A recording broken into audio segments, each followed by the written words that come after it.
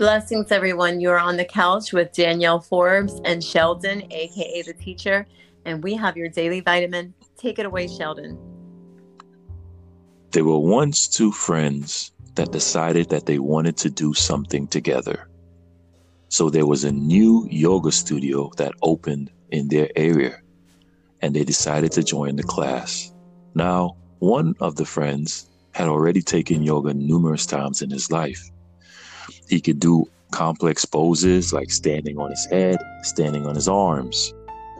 There was another friend, the other friend, had never taken yoga before, and it was an absolutely new experience to him.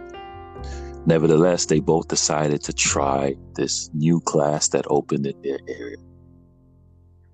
So they tried the class, and the guy or the friend that took yoga before was absolutely spectacular according to the standards of the class. He stood on his head, he stood on his arms, and everyone was in awe of how good he was. The other friend didn't do any of those things, but he was able to do something that he couldn't do before he started the class. He was able to touch his toes.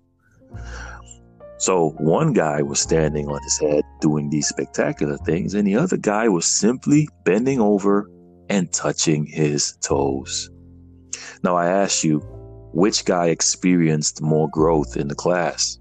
And I tell you, the guy who was able to just do the simple thing of touching his toes experienced tremendous growth. Why? Because he came into the class being unable to touch his toes, but by the end of the class, he was able to touch his toes.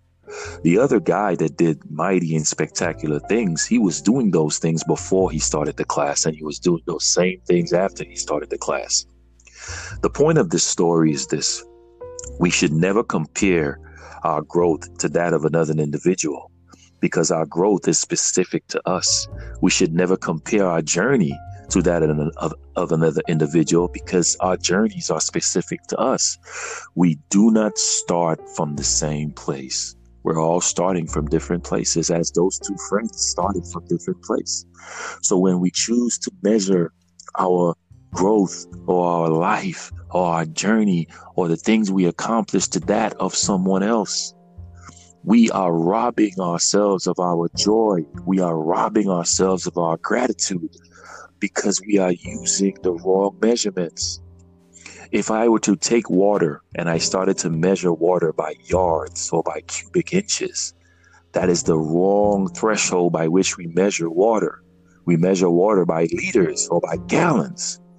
So this is what we do when we take our journey and we try to measure it and compare it to someone else's journey. We are using the wrong measurement to measure ourselves.